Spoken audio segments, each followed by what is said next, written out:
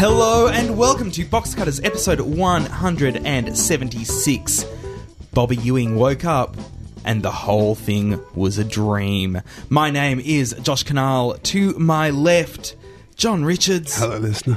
And to my right, Brett Cropley. Good evening, viewers. John Richards, do you actually set out to sound like some sort of creepy dude when you say, Yeah. hello, listener? Listener. I'm going to do the whole show like this, actually. It's going to be like, yeah. And Comcast decided to set up a new distribution process for cable viewing. I'm sitting way too close to John. That just creeped me out. Maybe I need to go to another continent again. Again. Hey, you know, well, firstly, Box Cutters, all about television, in case you didn't know. You know when people go overseas and they come back and they go, I was overseas and therefore I must have brought you presents. Yeah. I didn't. Yeah. Sorry. Actually, no, I did. Oh, my God. Wait right there. Okay. What's he doing there, John? Give us a visual picture. Okay, for those of you not watching the video podcast, there is a white plastic bag. Classy. And Josh is reaching in. There is no video podcast. We've missed you. We've so missed you. There is no video podcast. Yes, because it's been unchallenged for the last 3 weeks. You'll see that this item Was on clearance. It's for Brett Cropley. Really? Oh, it's a cap with... Oh, my God. Let me just make sure there's no... What does the cap there is a say price. there, Brett Cropley? It's the Girly Show with Tracy Jordan Cat. Now Wow. let me take off the price. How about I do that? Yeah, go for it. Yeah, It's an official TGS Tracy Jordan cap. that's for you, Brett Cropley. That is awesome. But Saw you didn't that. get to the taping of TGS with Tracy Jordan? No. All the standby tickets The were gone curious for thing that. is, this is actually merchandise from a show that isn't real. So you actually went to an alternate universe, didn't you, for your holiday? That's where you actually Yes, went. that's right. It's got That a is real right. peacock on the back. And for you, John Richards. Oh, and I'm frightened. It's a T-shirt. It's a T-shirt which says, it's an I Heart Toasters, I'm guessing. Yes. T-shirt. It's an I and then a like a Cylon visor and then a picture of a toaster. It's like a chevron. Because with a red glow in the middle. the humans called the Cylons. They did, and if I Toasters. could wear this 8 episodes ago, I would. But, but yes, I'll still wear it and pretend that it got cancelled during the writer's strike. Yeah, because that last episode you didn't like. No, not keen. Right. Not keen. No, but never mind. They tried, and that's important. Coming up on this episode of Box Cutters, really, I'm quite jet-lagged, but we do have the Bazura Project boys coming in to talk about their latest controversy. Mm-hmm. We've got... And I Don't Buy It. I Don't Buy It. We don't have quotes. You said no quotes. No quotes this week. No quotes. But Tune in Brett next will be week, thinking about them, though. He'll be thinking about them. We're going to be talking about... Being human. human, which we kind of promised about. We've actually had letters about being human, even though we never got around to reviewing it. So Yes. that's kind of. So yeah. we will be talking about it this week. There is also some letters to Box Cutters and the return of the Box Cutters quiz. I know! But, as always, let's kick things off with the Box Cutters news.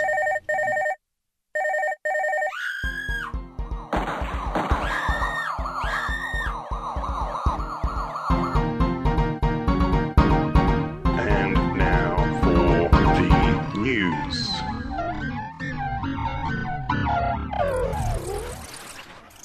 As is Box Cutters tradition, we will start with the most depressing news first, which is what we like to do.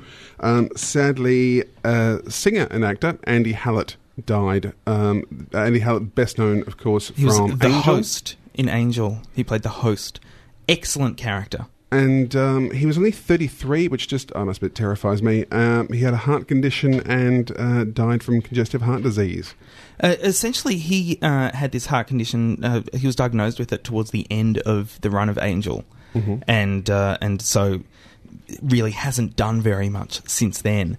Apparently, Joss Whedon discovered Andy Hallett hosting a karaoke night and went, well, he's perfect for the host of the karaoke night. Probably has his In own my show. machine and everything. He could bring the equipment. Probably.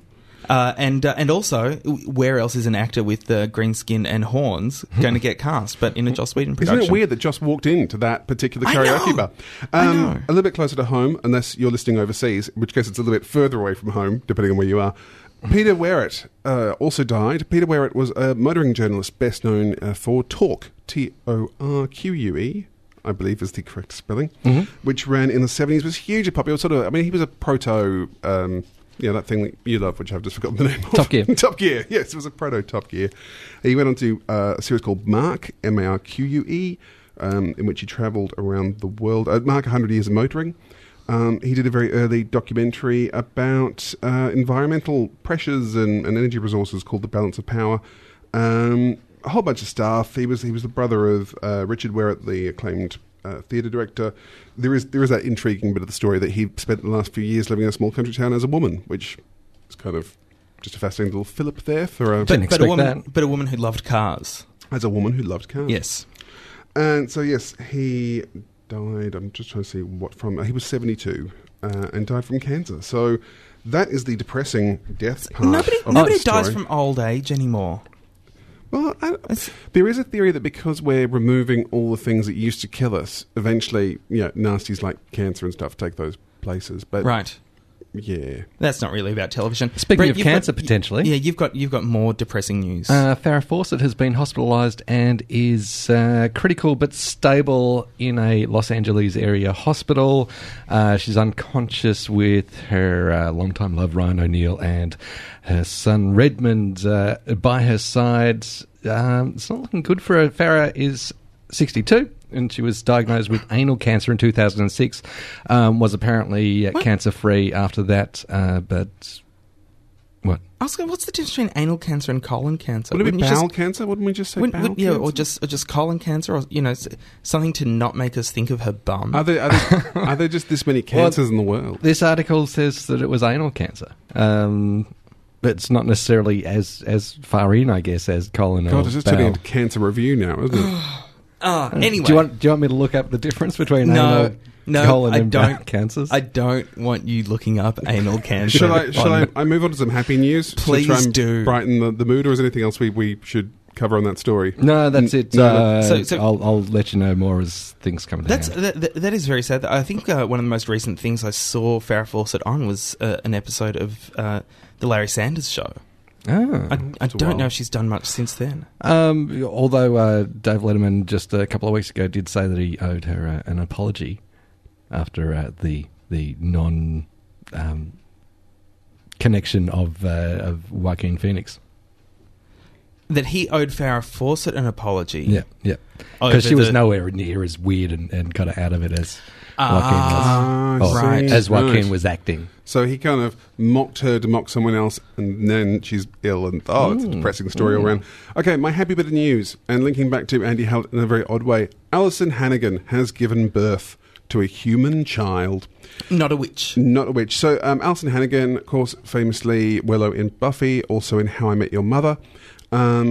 She gave birth to a girl the other day with her husband, Alex Denisoff, who, again, she met on the set of Buffy, where he was playing...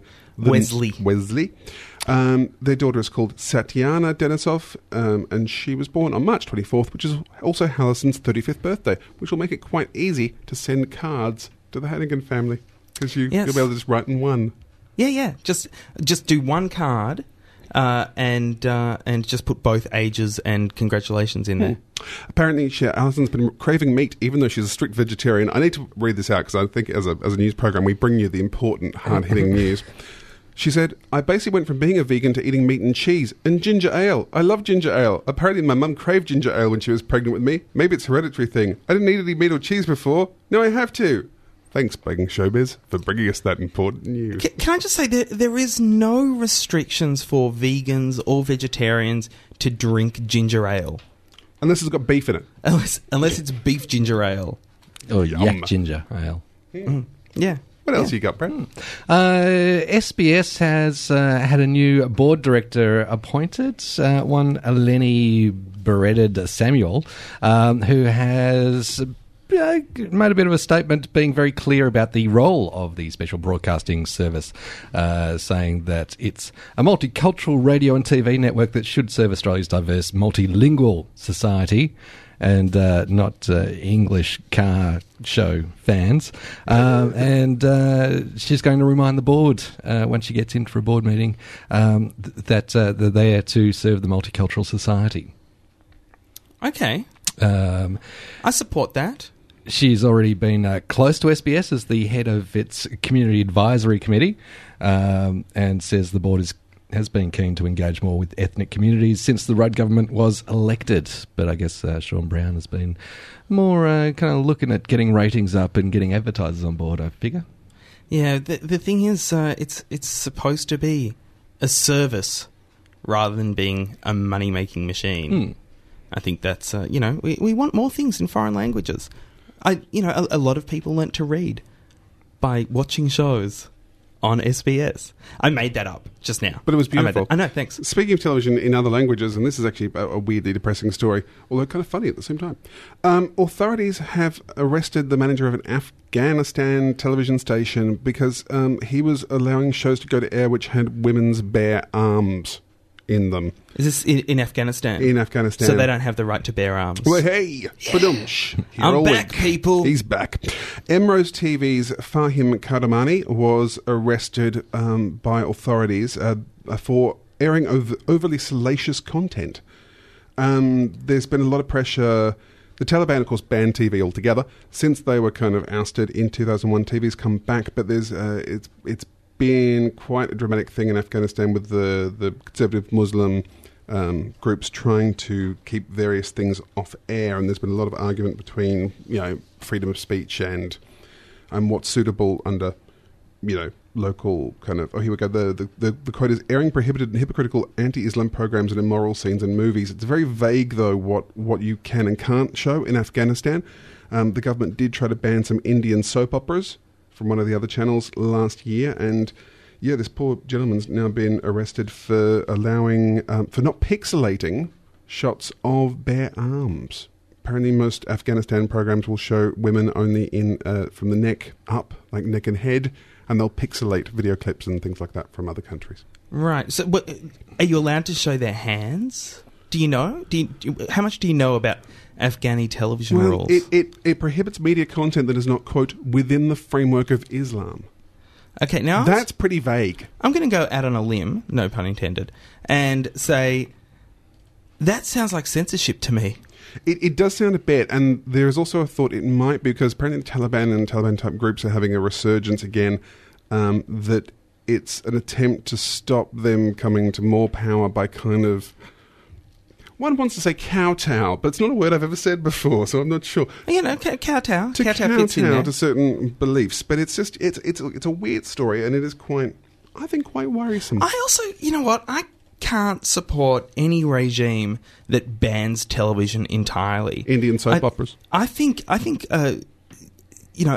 if a regime comes in and the only television they show is horribly dictatorial and propagandist television, that's still better than no television at all. Because with no television, how are you going to enjoy box cutters? How true. But speaking of no television, every week we like to tell you who's being fired and how much. Yes. So this week's numbers are... Roll that board number. we should have like a chocolate wheel kind of sound that we could do for this.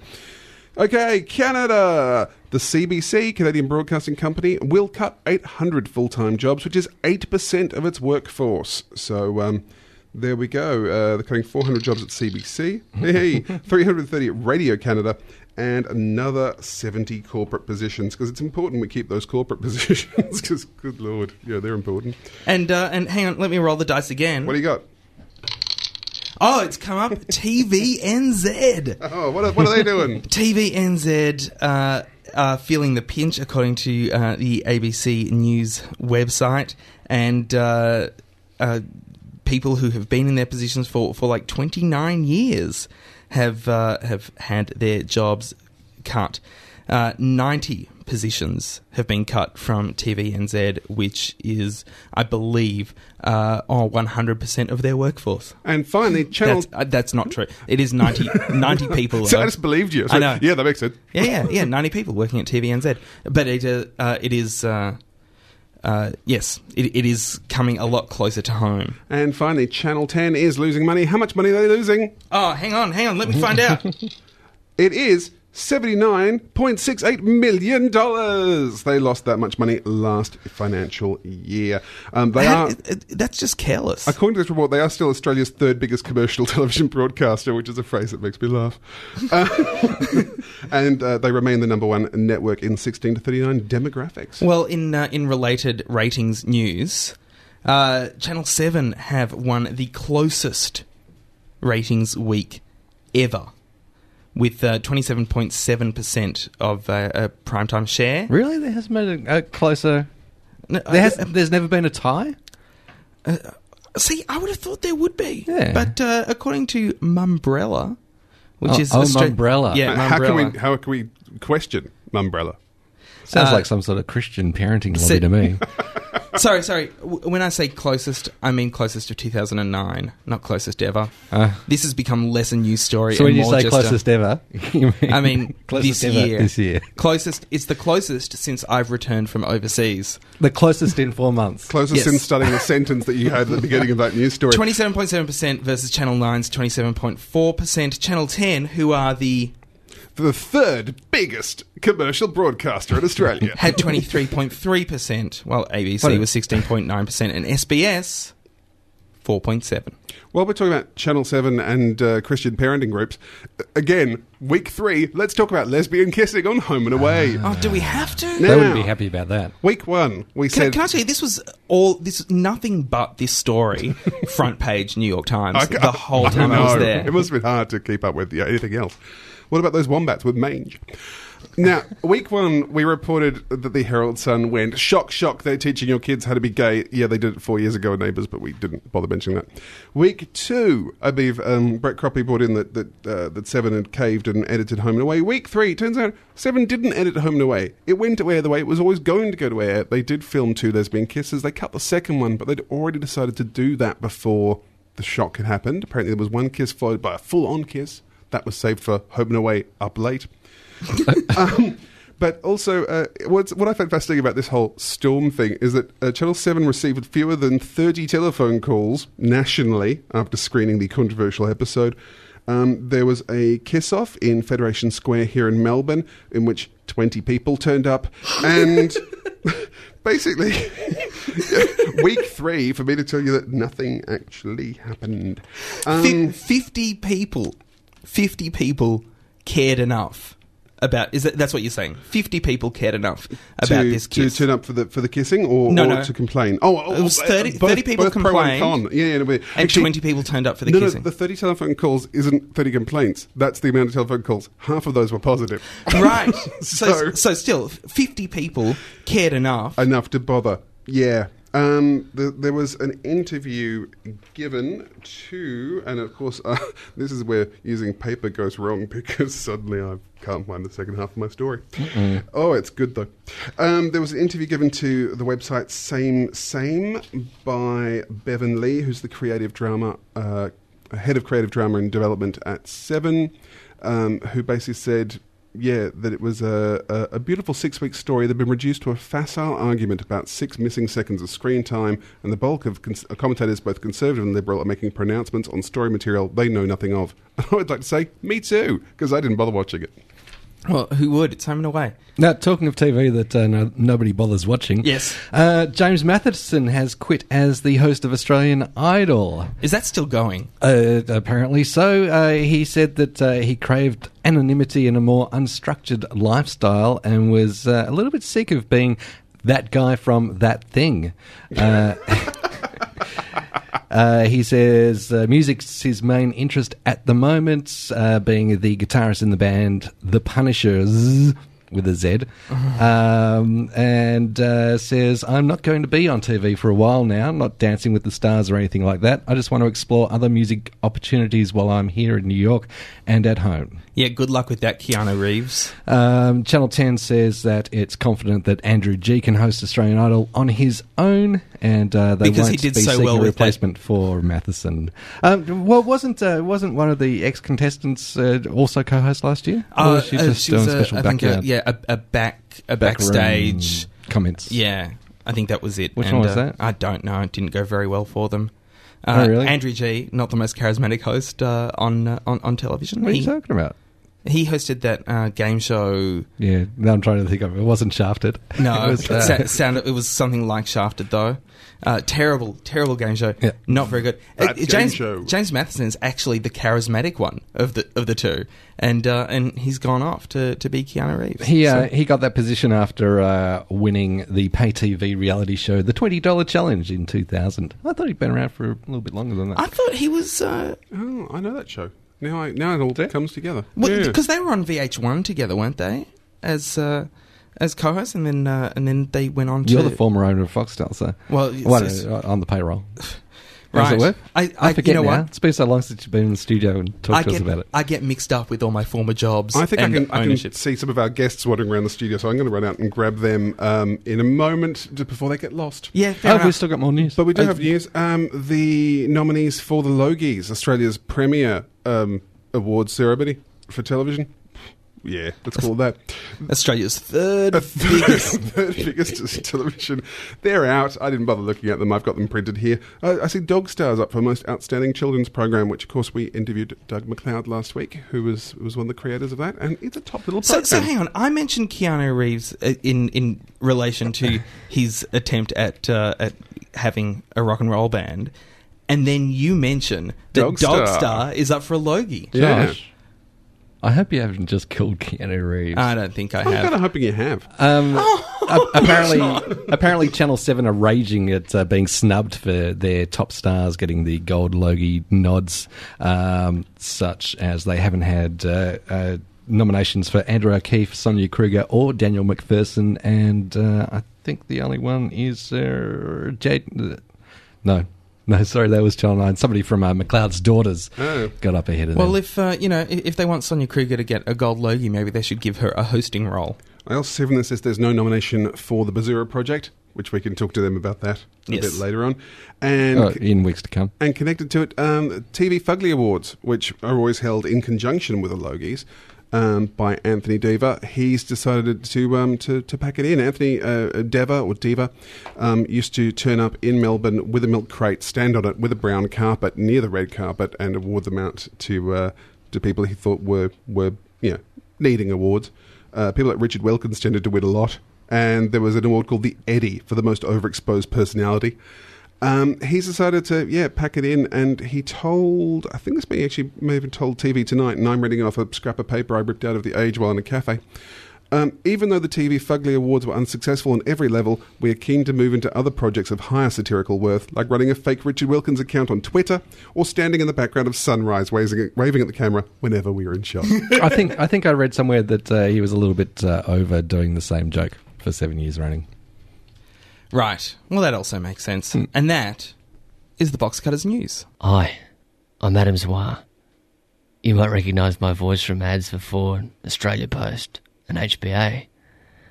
Or maybe from the phone calls I make to your house late at night. That's right. I make phone calls to your house late at night. I'm Adam Zwar, and you're listening to Box Cutters. And joining us now in the Box Cutters studio, we have... Some people just know them as the boys from the Bazura Project. I like to think of them individually as Lee Zachariah and Sharon Marinko. Shannon. Sharon's do you want to say better. Sharon? Sharon's better. Oh, Sharon see? doesn't mind whatever you call him. You know what? Yeah. Long day. Can we call you Shazza? I would prefer Shazza, but Sharon. Okay. All right, so let me try that again. Lee Zachariah and Yes. Shazza Mazza from the Bazura Project. I'm leaving. This is so unprofessional. Lee Zachariah actually sounds like a 70s science fiction novel, doesn't it? Thank you. It took me a while to pick it. Right. Nice work.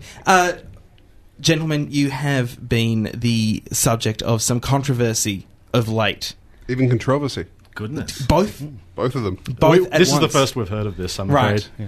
Well, rumour has it that you wanted to be nominated. Actually, we have a sound clip from Oh, do we? from their most recent TV appearance. That would be on Media Watch. Can we hear that first? No, let's cheer ourselves up.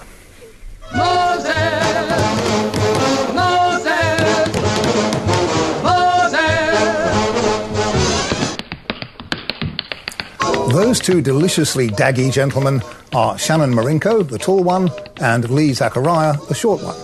They're the writers, directors and stars of a bizarre show about the movies that's become cult viewing on community television in Melbourne, Sydney, Brisbane and Adelaide. It's called, don't ask me why, The Bazura Project.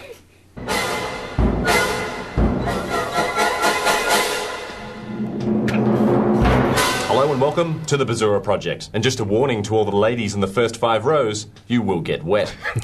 Of course, the show's ratings are tiny by mainstream standards, but for community TV, it's a hit.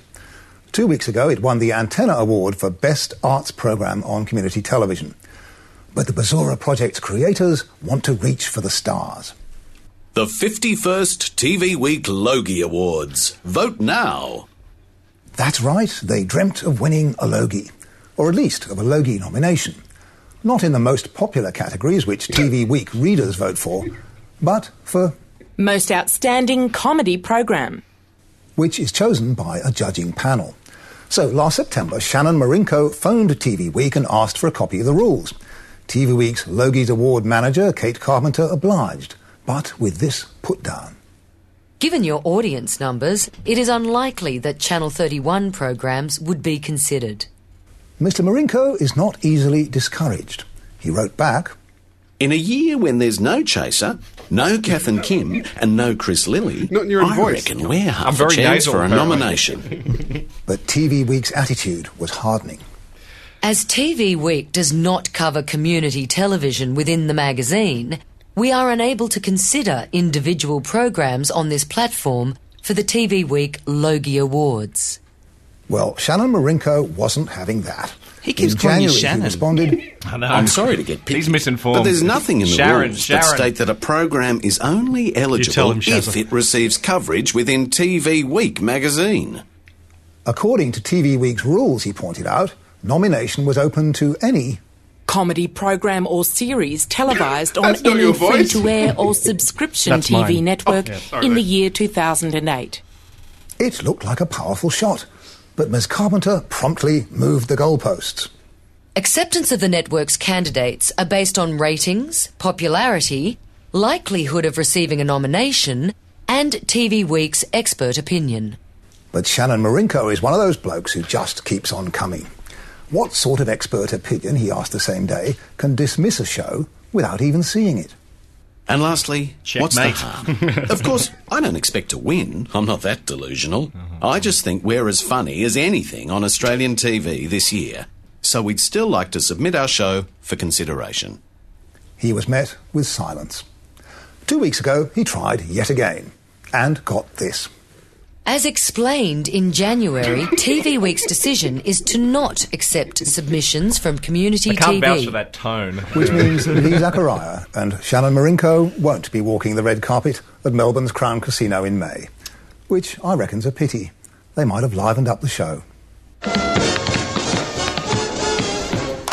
Well, Lee and Shannon, thanks very much for joining us on Box Cutters. No worries. It was a pleasure to come in. I like the Russian doll aspect to hearing our show played on Media Watch, played on Box Cutters. Could we have a clip of this program to play on something else later? What we'll actually do is now a commentary track to go on the top of that. That would which be we could- great, It yeah. is actually, we've never just played an episode of Media Watch.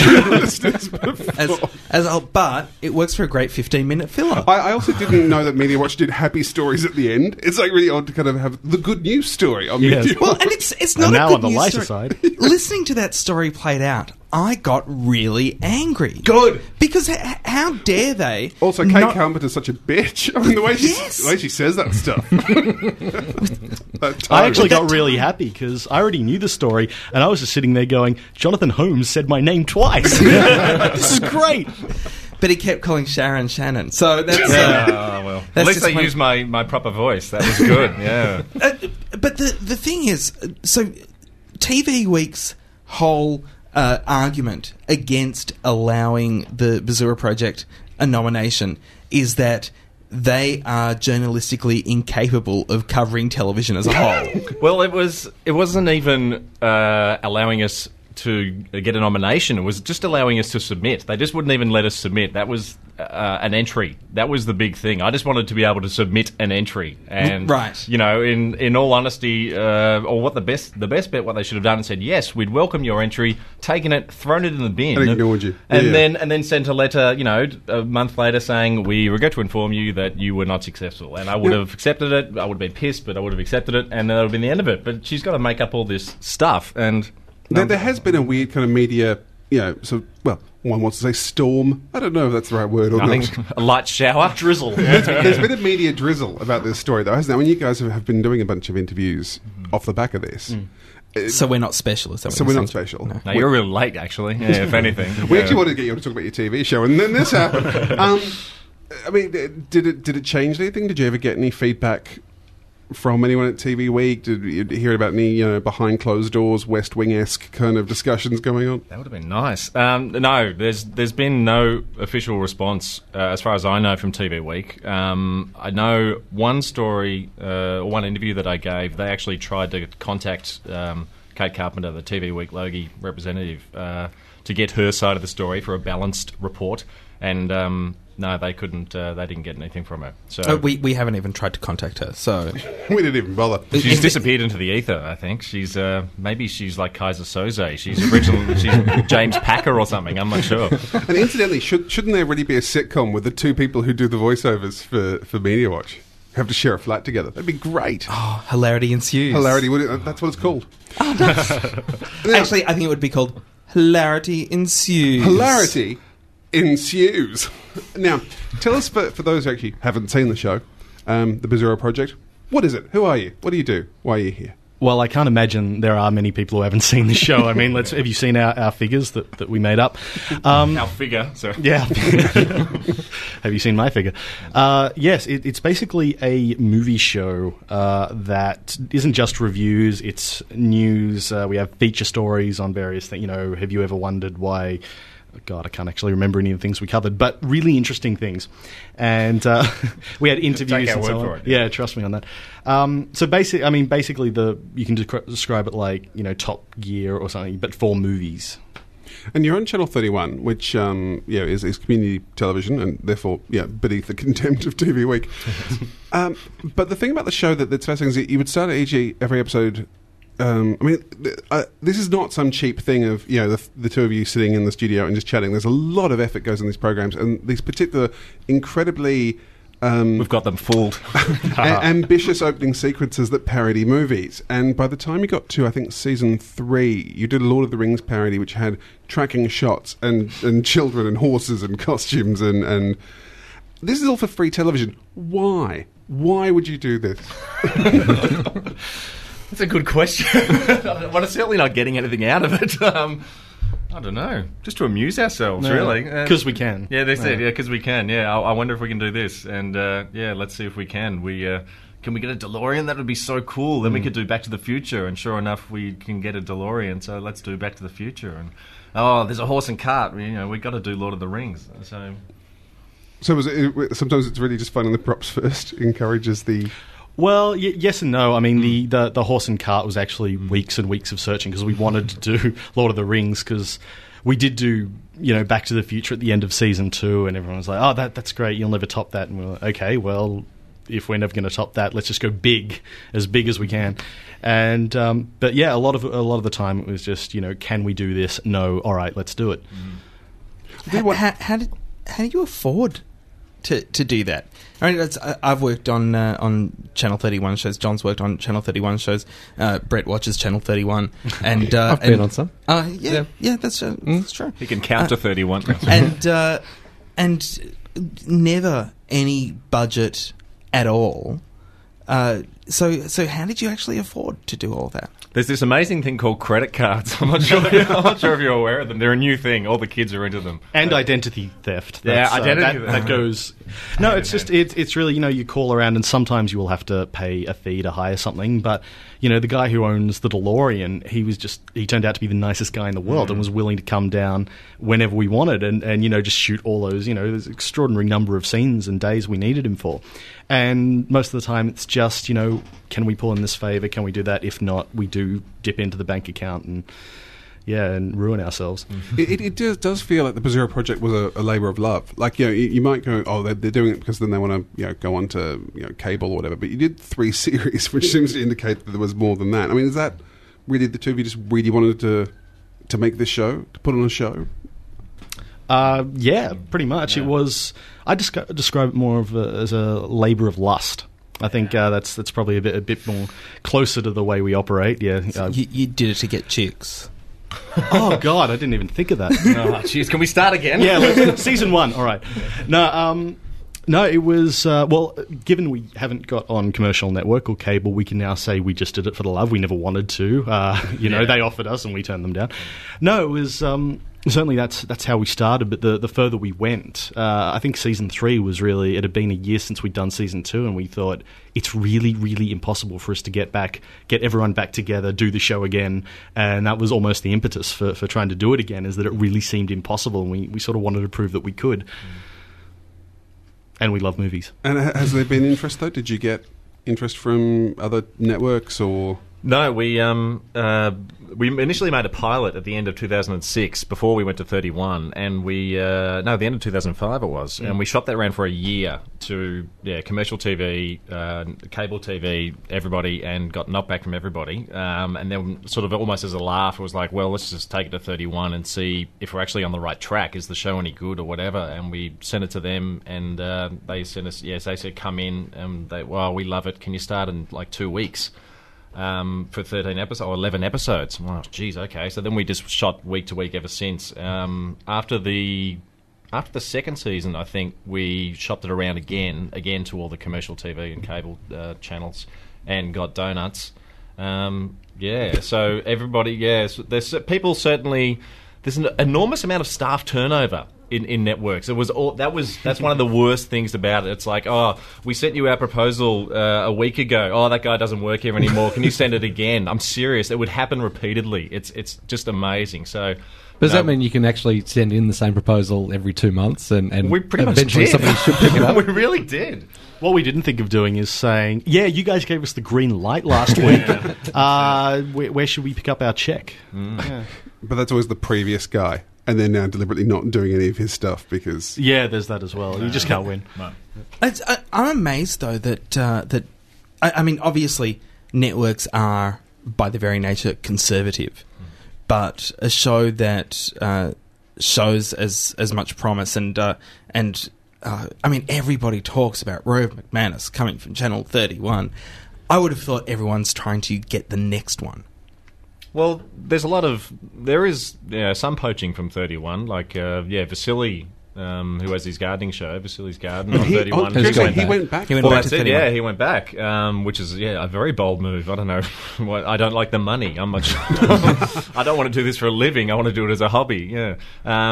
Salam Cafe. They were on 31. They're now on SBS, I think. And of course Hamish and Andy and a few of the others. So. The networks are definitely sort of got their eye out there, but it's, I don't know, maybe we're just too wacky. Well, yeah. Or maybe Marinko just isn't an ethnic enough name. That's it. Marinko El Hamad. I think that's, we would have been in. As well as the movie show, and actually I should point out, you had amazingly, guests. It seemed to be that because we scraped the barrel. But you guys... we can tell. Exhibit A. Yeah. Was it hard? Because my experience with Channel 31 was simply by having a camera, you seem to be able to get anyone. People mock Channel 31 for going, no one watches it. But on the other hand, they should. No. But it's still television, so here, have everyone. Yeah. And, I mean, you guys had Danny Boyle, Dr. George Miller, Chris Noonan, Gillian Armstrong. All these people would go on to talk. Was it hard to get these guests, or was it just they would come to you? Sometimes it was. I mean, it all depends on who's doing publicity tours, and we sort of knew all the movie publicists, so if someone was coming out most of the time, we'd be able to get somebody really good. And then, of course, there'd be no one coming out in the week where you have another interview, so you're desperately phoning up agents and chasing down people and hoping to God that someone will talk to you. But yeah, we had a lot of luck with a lot of guests, and and we actually benefited them. I don't know if you realise this, but in season 1, we talked to George Miller and he won an Oscar. In season 2, we talked to Danny Boyle and he won an Oscar. And so who do we speak to in season 3? Stephen Burkoff, Yes. I think, is will be next. I'm sure of it. Stephen Burkoff for an Oscar. So mark that down on your list. Yeah, you heard it here first. You also did other projects as well. What were some of the other things you did for Channel 31? Outside of Bazura, it was we basically did an election special that was on the eve of the federal election in 2007, which is sort of like an hour-long Bazura project, but for politics instead of movies. And Exact same jokes. Yeah, exact same jokes. Yes. Different audience. Yeah. And instead of Harvey Weinstein, it was John Howard. Yeah. We just copied and pasted. And then we hosted, 31 wanted us to host a bunch of cult movies that were on Saturday nights, and so we just did 4 to 5 minute intros for each one for about 26 weeks. Now, that was quite cool. And am I right in thinking this was basically Bazura Project present out of copyright movies? Exactly, very good, right. yes. Public domain movies. That said, 31 has quite a big library of public domain movies, and they said, choose which ones you want, and do some introductions and get all Ivan Hutchinson. Yeah. I was pondering something similar and then discovered you guys had already done it. Sorry. And we've done all the good ones too, because we ran out of titles we wanted to introduce, and that was why it stopped. Yeah. There was a lot of Roy Rogers, actually, and there's about a dozen Roy Rogers pictures, so there you go. If you want to do a Roy Rogers retrospective... It's just curious. You do love Trigger. There we are. You do love Trigger. So Hercules Against the Moon Men was one of the actual good titles. Yeah, don't dispute Hercules versus the Moon Men. My God, that's genius. What else is on that list? Because I'm a bit of a fan of public domain films. 49th Parallel is probably one of the best. That's some Hitchcock. There's a lot of Hitchcock, actually. Yeah, what was that? Secret Agent and Murder, and I think a couple of others were in there. So we did have some really good stuff. So what now for the Bazura Project? Where are you going to go? Because the thing is, you've got a successful show that people like when it's contained within community television, and nobody else wants you, but you're doing good work. What do you do with that? We wait till all. That's the worst thing about all this Media Watch stuff is that I'm so dark at myself that I didn't come up with it like a year or two ago when we still had the show running, and then we would have ridden this wave, and we would have ridden straight into the networks. It would have been great. And as soon as the show's over, it's we're at our most popular when the show's been over for 6 months. So yeah, nice timing, Sharon. Yeah, on your Shazza. I mean, I know that Josie Pirelli, who's a friend of Box Cutters, released Chart-Busting 80s on DVD. Is Bazura Project going to come out on DVD? I would love it. I would love to do it. Yeah, it would be great. Unfortunately, whoever is the sucker who's going to bring that out is going to be up to their ears in copyrighted music material. That was the best thing about having a show on 31. Obviously, they got the APRA agreement and all the rest of it. Yes. We just went nuts. We paid no heed to what piece of music. Oh, and a lot had to do with the film scores and stuff that we'd be parodying and all the rest of it. So, geez, if we brought it out, it would cost a mint. But it would still be doable, madman. Also, at the moment, I believe everything you ever did is on your website and viewable for free. Well, yeah, I mean, but that's completely legal as far as I know. Cut his mic. Yeah. Well, and also, if people go onto the Bazura Project website, which is at bazuraproject.com, they can also get a free Bazura Project cap, which I think is fantastic out of your own pockets. Yes, with every purchase of $25 post pack. Yeah, it's a free cap with every purchase of $25 post pack. I like that joke. Thank you. You can use that. Do you have Box Cutters gear? You know what? We're supposed to, but we don't. Let me speak to you about who made your caps afterwards. All right. Well, we don't want to give them a plug on air. No, I had to pay for the caps. No, let's not give. Yeah, no, let's not give them a plug. So. You've won Antenna Awards. You've paid for all of this. Paid for Antenna Awards. You've paid for Antenna Awards. Had to come out sooner or later. Yeah. Tell us about Channel 31 and public broadcasting. I mean, obviously, we record Box Cutters in Triple R, which is the world's greatest radio station. It's a community radio station. Yeah. And we love them very much. Triple R kind of, there's respect for community radio. There's often, I think, a sort of career path people can see through it, but there's also just for the love of music, people do it as well. Channel 31, I mean, what is it? I mean, what are the pros and the cons, and where do you think it will go? Well, I think I think for people going on Channel 31, like you say, everybody says Rove came from Channel 31, and so people sort of reverse engineer that to, if I go on Channel 31, I will be the next Rove. So I think most of the people who go on are probably looking for a career path like that. But most is unfair. I'd say a lot, and the rest of them just want an outlet for. That's it. Yeah, I mean there are some amazing shows on there that would, everyone says, SBS has a lot of alternative stuff, and they do. But if you want really alternative stuff, you've really got to go to 31 because there's a lot of stuff on there that would never get played anywhere else. And they're doing it for the love of it. Yeah, they really are. It's purely, obviously they're not getting money for it. Very, very few of the shows have sponsorship, to actually fund their own programs. So yeah, they're just doing it for the love of it. They grab a camera. They've got their idea that they think is gangbusters, and who cares if anybody else does or not. And 31 said, yes, let's go, let's put it on. It's an incredible outlet, and it would be a shame if it disappears in the next couple of years when everything goes digital.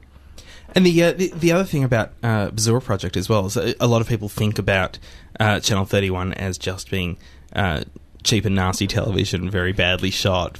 But my ears are burning. The parodies that you did were extraordinary, and I think a lot of people don't really understand that the people who are making television on 31 are A, learning as they go, and B, using their limited budgets to come up with amazing techniques to make things look as good as they can, which I think is something that Bazura Project did very well. Cheers. It comes back just to the labour of love. I mean, we'd be sort of doing this stuff, I think, even if it wasn't going to air. I mean, if you had a good idea, if someone had access to a DeLorean, we'd be doing, a DeLorean short film somehow, because it'd just be too cool not to. Yep. So, this is sort of, it's a nice excuse to play dress-ups every week and, pick out a favourite movie of yours and go, oh, yeah, we've got to do that scene. Let's do Trainspotting. Oh, that would be so cool. And, yeah. Did you ever get much feedback from it? And it's just oddly enough, the first week I moved to London, I went to a bar and this guy went, oh, I know you. And I went, no, you don't. He went, no, I know you. You're on Channel 31. I went, yeah, I am. That's weird. So did you ever get, did you get stopped in the street? Did you get fan mail? Was it? We did. We do sometimes. How many times have you been stopped? A fair few. I've been stopped 4 times. I actually can count it on one hand. Yeah, 4 times. I think Rove McManus has the same thing. Yeah. 4. There was one great one where we were doing On the Town. So we're both dressed up as sailors singing Melbourne, Melbourne.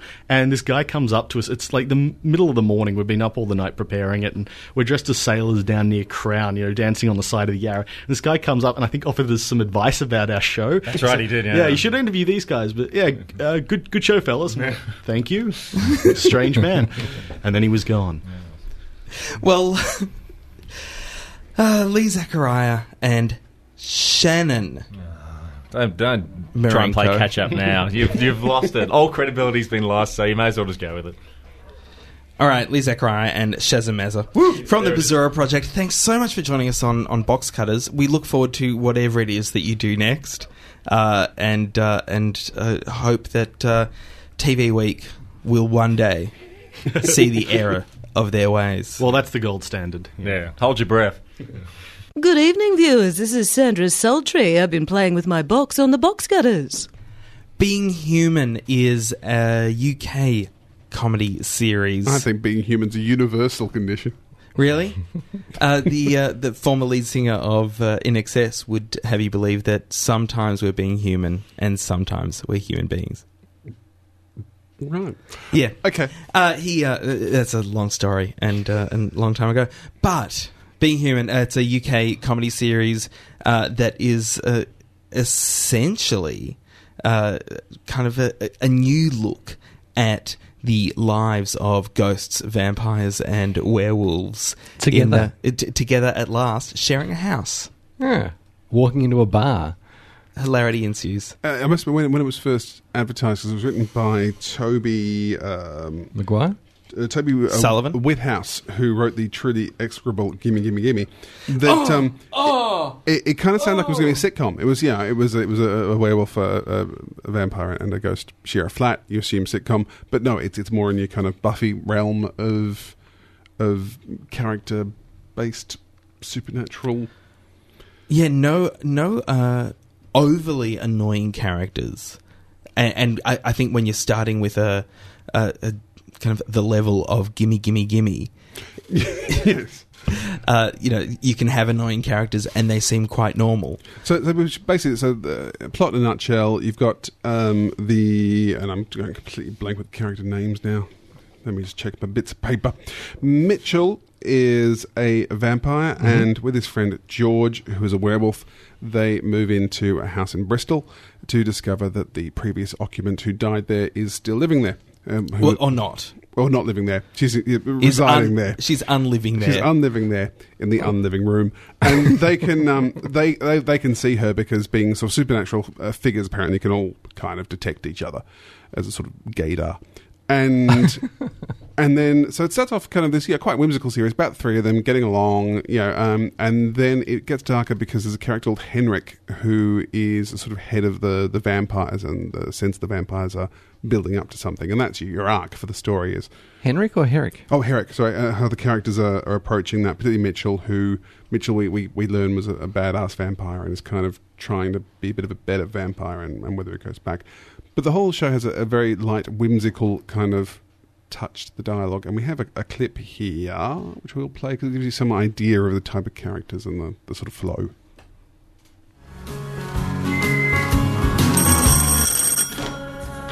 Hello. 12-inch mess of meats. Oh, thank you. Great. Keep the change. So, how long have you been delivering pizzas? A couple of months. And could you ride a moped before, or did they teach you? They taught us. We had to drive round a car park. I bet you hate pizza. When you get home and your girlfriend's like, what do you want for tea? I bet you're like, not pizza! Oh, you live with my dad. Madness. See ya. He can see me. He can so see you. No, it's happening all the time now. And not just with people like you, but with normal people. I was outside putting out the recycling and a van drove past and the guy shouted, slag! So who wants tea? Ugh. What? You keep making tea. Every surface is covered with mugs of tea and coffee. I go to make myself some tea and I can't. There's no mugs, there's no tea, it's all been made. And you can't even drink it. You can't drink it, but you keep making it. Oh my God, it's driving me insane. Oh, well, I like my routine. It makes me feel normal. You're a ghost. Yeah, okay. Are you finished with these? Okay. Oh, you're both off then? Yeah, we've got work and then it's his time of the month. Oh, right. Tell you what, I won't miss that. Used to have to curl up on the sofa, hot water bottle, Pride and Prejudice. Anyone says anything to me, I'll bite their head off. Gosh, I suppose in your case that is actually quite a possibility, isn't it? You know, biting. We'll see you later. And so, what I like about Being Human, and particularly that bit, which is one of the first scenes in the first episode, is that it really it gets its subtext right, which is surprising from the writer of Gimme, Gimme, Gimme. That she is so obviously upset about being a ghost. But at the same time, it's in her very nature to just be this perky young girl who tries to be perky all the time. Well, I have to say, I love this show. I absolutely love this show. I'm getting that in before Brett gets to talk because I'm getting a vibe, and I'm curious to know why. But I absolutely adored this, and I adored that thing about the characters. Even the things that annoyed me about the characters, and Annie is a very perky character at the beginning, and also a bit mopey. You're dead, get over it. But everything about them, the more episodes I watched, the more things unfolded in a way that I was completely convinced by. An episode, I think it's 4, has this weird kind of child molestation subtext to it. That's, I kind of thought, oh, that's a bit out of place for this series. And then at the end of it, I went, no, I perfectly see why you're doing that. I see why it had to be that particular subtext for the character to do the thing he needs to do next. And the arc of this, because normally I find there's a bit of tradition in television to whack your story arc over the top, and it's quite clumsy. And this, everything that happens makes sense to lead to the next bit of the story. And yeah, I loved it. I love the characters, and I love the whole show is the being human thing is, of course, that they're not human, but it's also about determining what makes you human and what characteristics of your personality are the ones that are worth keeping. Well, and the thing with Annie, who sticks out to me, I watched this quite a long time ago, and still her character sticks out quite a lot, is that it's very easy to believe that when she was alive, she would have also been this very insecure, borderline manic depressive character, except that now she actually has things to be extraordinarily happy about and very upset about. There is a kind of implication, which I really like, that you can be turned into a vampire, you can be turned into a werewolf, you can become a ghost, because also all three conditions are sort of forced upon our characters. It's not that they've actively gone looking to become these things. But it won't actually change who you are. You know, you effectively stay the same person. You just happen to have a weird supernatural kind of element now bolted onto your personality. But it's not changing who you are, and it's with all three of these characters. Because particularly Mitchell, the werewolf, George, the werewolf, who's played by Russell Tovey, who's probably best known from The History Boys, sort of feature film, doing quite a few feature films. He is this really uptight, quite religious, quite... man who happens to be a werewolf. And it's really interesting, because part of his story is he doesn't want to be a werewolf. He doesn't accept being a werewolf. It's this other thing he keeps to one side. And that is actually also curious, because being a series written by a gay man and a character being performed by a gay man, there's a whole kind of other odd subtext going on there, even though the character is quite clearly heterosexual, because his love life is an important plot. Something that really comes out in the show is that because it is about, well, as if life isn't hard enough, try being undead and having a life. Yeah, but the suggestion though is that that's not the entirety of why life is hard. It's like, life is hard and you're a vampire. Yeah. But Brett, I know you're not a fan. Well, no, I have been a fan of the series as a whole, and you and I, John, have watched all 6 episodes of the series. Plus the weird pilot thing, which we'll talk about in a moment. But he's so freaking wet. Like, he's just so whiny. Who? George, the werewolf, and just... Yeah, unbelievably so. Like, he's just found him too emotional and too much of that whiny voice that we heard in that little sample there. It is interesting. I thought that Russell Tovey, because his normal speaking voice is completely different to the voice he uses for George. I thought it was kind of interesting. He's chosen a much more clipped, kind of buttoned down way of speaking for his character, which kind of obviously fits who the character is. But also his is the character who journeys the furthest in some ways and has the most extreme kind of story. I think it's the second episode really? where another werewolf turns up, and there's this kind of interesting thing about what does it mean to be a werewolf in modern society? This sort of thing between the two characters, and George is, of all the characters, George is the one who doesn't accept being a werewolf. Mitchell's aware that he's a vampire and what it means, and he's aware that she's a ghost and what it means. He's the one who... She doesn't accept that. That's why she keeps on making tea. She's not happy about it, but she's at least aware of it, whereas he keeps trying to keep it to one side. And it's almost like the whole show is kind of in some ways about him having to reconcile that. Which is kind of weird, because on top of this, you've got the whole vampire army rising up plot line. Yes, yeah. Which is sort of to one side. But yeah, well, and that's interesting to talk about the writer-creator being a gay man writing this straight character who is, by his nature, needs to be closeted. But it's also very much in denial. It reminds me a lot of that the policeman in, saying the policeman in The Shield, but the rookie cop in the first series of The Shield, who is gay but is also very religious and. I think there is very much a werewolf pride kind of issue deliberately being used. The idea that George is going to have to come to terms with this eventually, because his whole thing is he doesn't want to change in the house.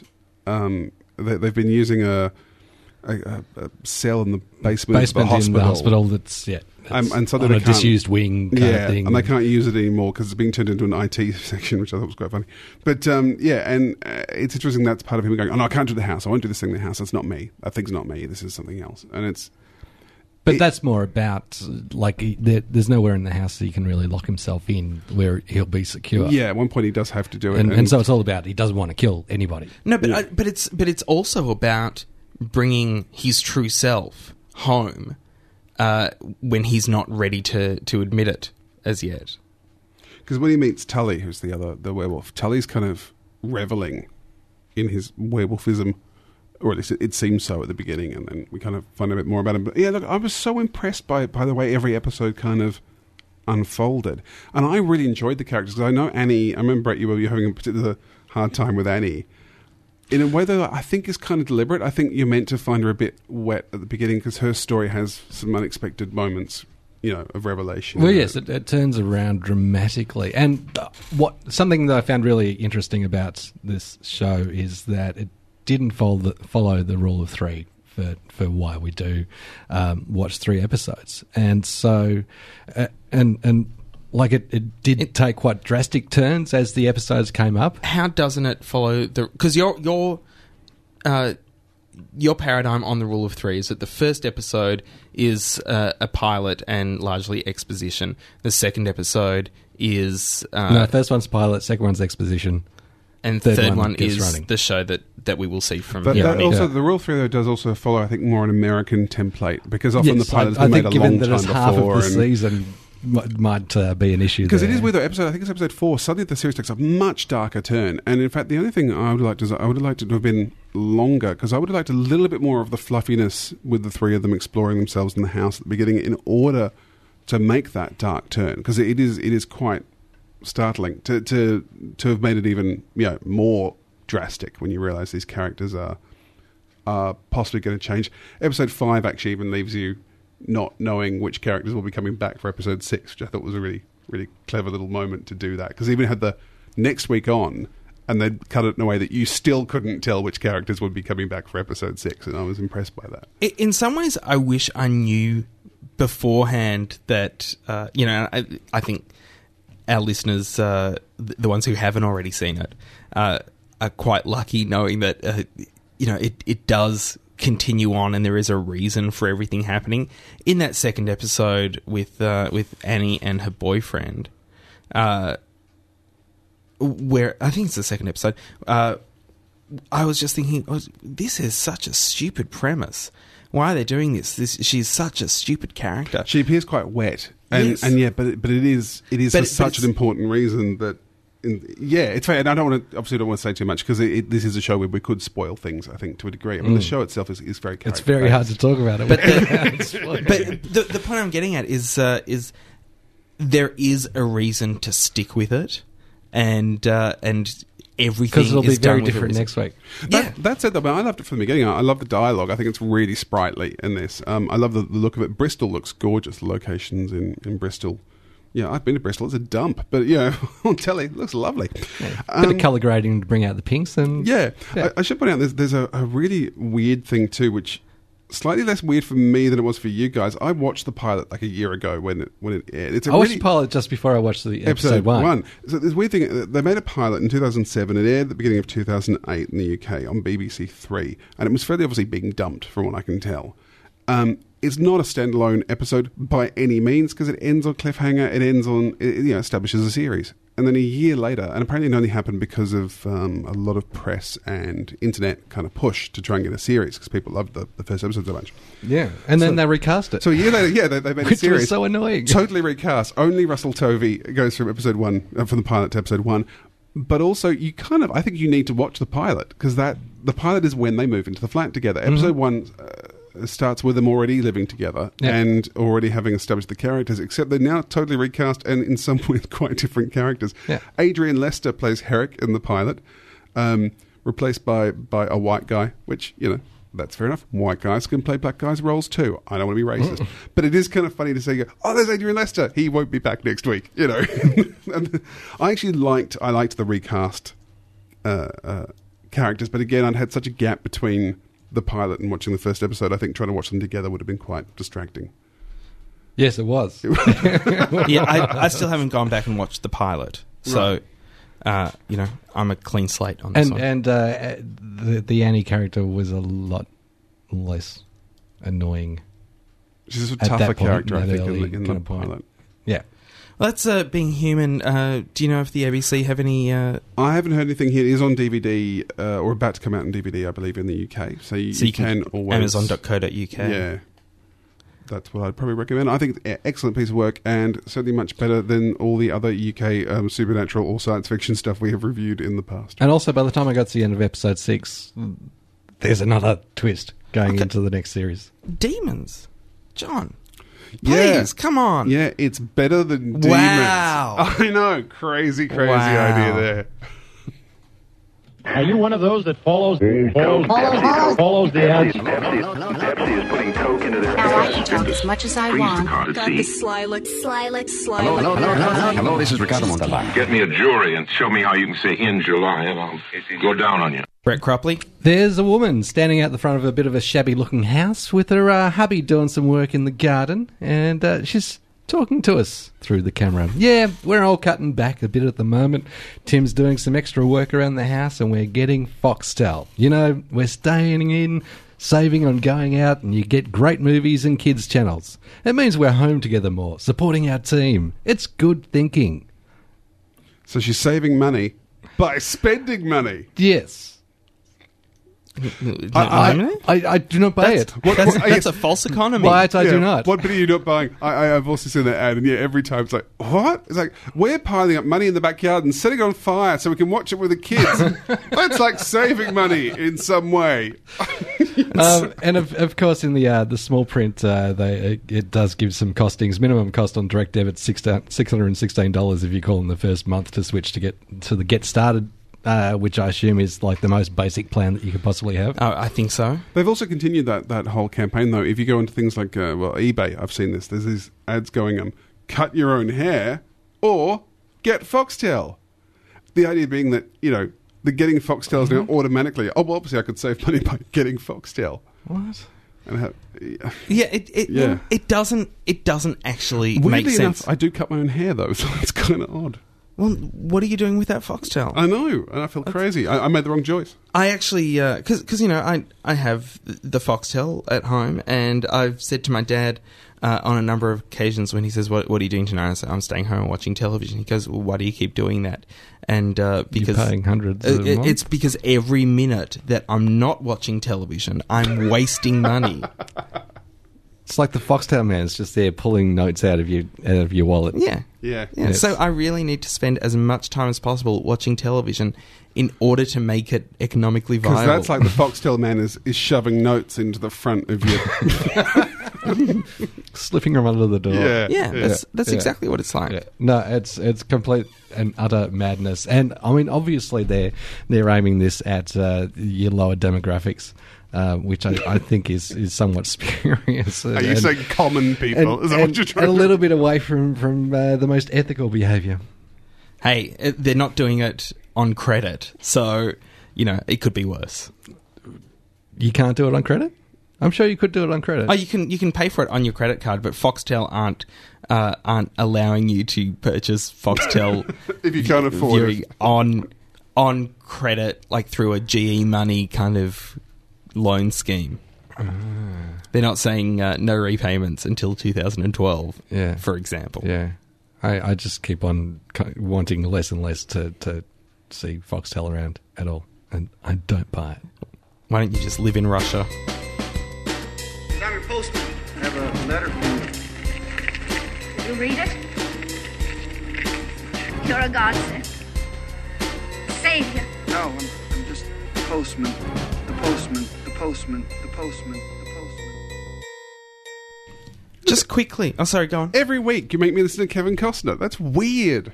Yeah, it wasn't me. Okay, go on. It's a good film. It is. It's a good film. Have you seen it? I've tried to watch it quite a few times. I've never got to the end. I believe some mail gets delivered. Anyway, go on. It's true. And so we had a couple of texts sent to us at 0458. Dr. Butt. Cutter. No. Butt Doctor. I should never leave ever again. 0458 Cutter you can send us a text to that as well. One was from, well, I say one, it was actually two, from Alex Boxcutter, because it was more than 160 characters, so it went over. Holy shit, I love 1HD. Finally sport on Oz TV that isn't the standard footy or cricket. Bull riding, drift racing, rally. What's next? Bull rally drifting in HD? Awesome. Alex Boxcutter. And another one that came from Boxcutter Dan. How smart is the government? They pay for ad space for their Are You Ready for Digital campaign on what channel? 1HD. Are you fucking kidding me? Dan. Well, I guess they want a positive outcome. Yeah. Are you ready for digital? Yeah, I've got it already. Yeah, I've got it already. 100% success rate. Thanks very much. So that's letters to Boxcutters. You can send us your letters to hooray@boxcutters.net. Click on the Talk to Boxcutters link at the top of the page at boxcutters.net, or send us a text to 0458 Cutter. Okay, question 3. Which canal... Are all these going to be about war? No. I got loads of... I got one on tennis, one on the Suez Canal. Loads. Okay, question 3. Which canal links the Mediterranean with the Red Sea? It's the return of the Boxcutters quiz. Thanks very much to Crumpler, who are our giveaway sponsors. This week's quiz question, which you can win by sending the correct answer to hooray@boxcutters.net by email, or clicking on the Talk to Us link. I don't think texting the answer necessarily works because it's very hard to get back in touch. Nobody ever puts their name at the end of it. I know. And then you go, well, you could have won, but you didn't put your name at the end of it. Except Alex and Dan did both put their names at the end of it. Yes, well, veteran they know what's going on. So, this week's question is based on my recent travels. Oh yeah, I went to the land of television. Have I mentioned that? The land of I think television. it turned up. Yeah. I was in San Francisco this time last week, and one of the great shows of many that were set in San Francisco was, of course... Sliders. Yeah. Streets of San Francisco. Streets of San Francisco, that was my next guess. Three's Company. Eli Stone. Oh. Actually, 2 John Ritter shows were set in San Francisco, Three's Company and Hooperman. But this one is Hooperman, which was excellent and heavily underrated, I think. The title credits of Three's Company heavily feature a street with a wonderful view in San Francisco. I want the name of the street. There is a street in San Francisco heavily featured in the opening to the John Ritter sitcom Three's Company. Can you give me the answer? What is the name of that street? You will win a something wonderful from Crumpler, Brett. What are they playing for? Do we know what the... I'll just hold it up to the camera there. There's no camera. The Chumpy. What's a Chumpy? It's a Chumpy... You can carve it. You could probably fit a whole chicken breast in. It's been a while since the chicken comparison. I think you could fit a chicken sandwich in it. Half a chicken parma. Yeah, you could If use you cut it. the crusts off. It's great for carrying around chicken parma and not getting the grease on your hands. Ah, it's a good thing. It's fantastic. It's like a little wallet. But then you'd have a greasy wallet. Sure, but your hands clean for shaking. And every chicken parma, tastier. Quite a small chicken parma. Half chicken parma. Oh no, you just use half. that for gripping the chicken parma. Ah. And the rest of it can hang out. You eat around it. Okay. It's like a taco for a chicken parma. It is weird how many chicken-related products the good people at Crumpler make, isn't it? I know. It's fantastic. So you can win that by So on the back emailing of a postcard, random street names from San Francisco. No. This particular street that is featured in the opening You'll credits. get it eventually, I'm sure. And I'll give you a clue. I was on that street. I'll give you a clue. Google. Yeah, I don't even know if Google will do it. I reckon it will. I haven't tested it. We'll have to see. Hey, when I cast my pod, it's with the box cutters in mind. Box cutters. pod, cast, done. Pork is on the table. A little bit of errata before your hand up, Brett. Just a correction, you may remember at the beginning of the show I said that Australia's third biggest commercial television broadcaster. Oh, Channel 10. That's They're Channel in 10. financial trouble. They are. It's great to hear more news about that. I said they made a loss of $79.68 million last year. That is obviously crazy. I do apologise. That's nuts. They made a loss of $79.68 million in the last 6 months to February 28. That's a lot more responsible. That's a lot more responsible. So yes, I said that was for a whole year. In fact, that will only buy you Well, thanks, John. I was wondering how I was going to get all the way through till next week before I could give you some more, some more Channel 10. 10's travails. Hey, we've seen it with the Chaser. Maybe not in your day, John, but Charlie Pickering's now ripping me off. Ripping off box cutters. What do you mean? Did you see Rove? While we were in the studio I did actually last week? He was out there showing my I Don't Buy It from a number of weeks ago with the unfunniest laugh in Australian TV ever ad, the Dead Terrorist. Yes, yeah, exactly. And general mobile phone ads, mobile services. Now, to play devil's advocate here, Brett, it could just be a coincidence. No. Okay. But yes, I did see it and I thought of you, and I wept a single tear. Charlie Pickering? Yeah, that's terrible. That brings us to the end of Box Cutters episode 176. I want to say thanks very much to Lee and Shannon from the Bazura Project. Why are you looking at me like I'm the devil? We didn't mention this earlier. Another I Don't Buy It that I did with Kerry Armstrong, talking about how great Coke was. Coca-Cola have been forced to make an apology and actually spell out exactly how much sugar content is in Coke and how much damage it can do to teeth. And caffeine, because they ran a print campaign with Armstrong claiming that it made you fly and travel through time. No, she claimed that it didn't make you fat, it didn't rot your teeth, it didn't have large amounts of caffeine. These were all myths. And my favourite line from the ad was, now that I've found out what's myth and what isn't, it's good to know that our family can continue to enjoy one of our favourite drinks. My boys now call me Mum the Mythbuster. I'm lying about everything.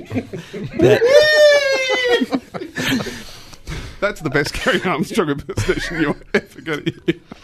Thanks very much to Lee and Shannon for coming in. They're from the Bazura Project. You can find them on the web at bazuraproject.com.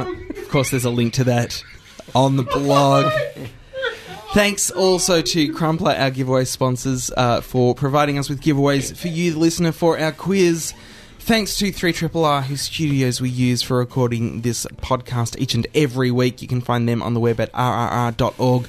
And Brett? 102.7 on the FM band in Melbourne and surrounds. And April is April Amnesty at RRR. There's a bunch of prizes. Check out the online section of the internet for RRR. That's a poorly worded sentence. That's terrible.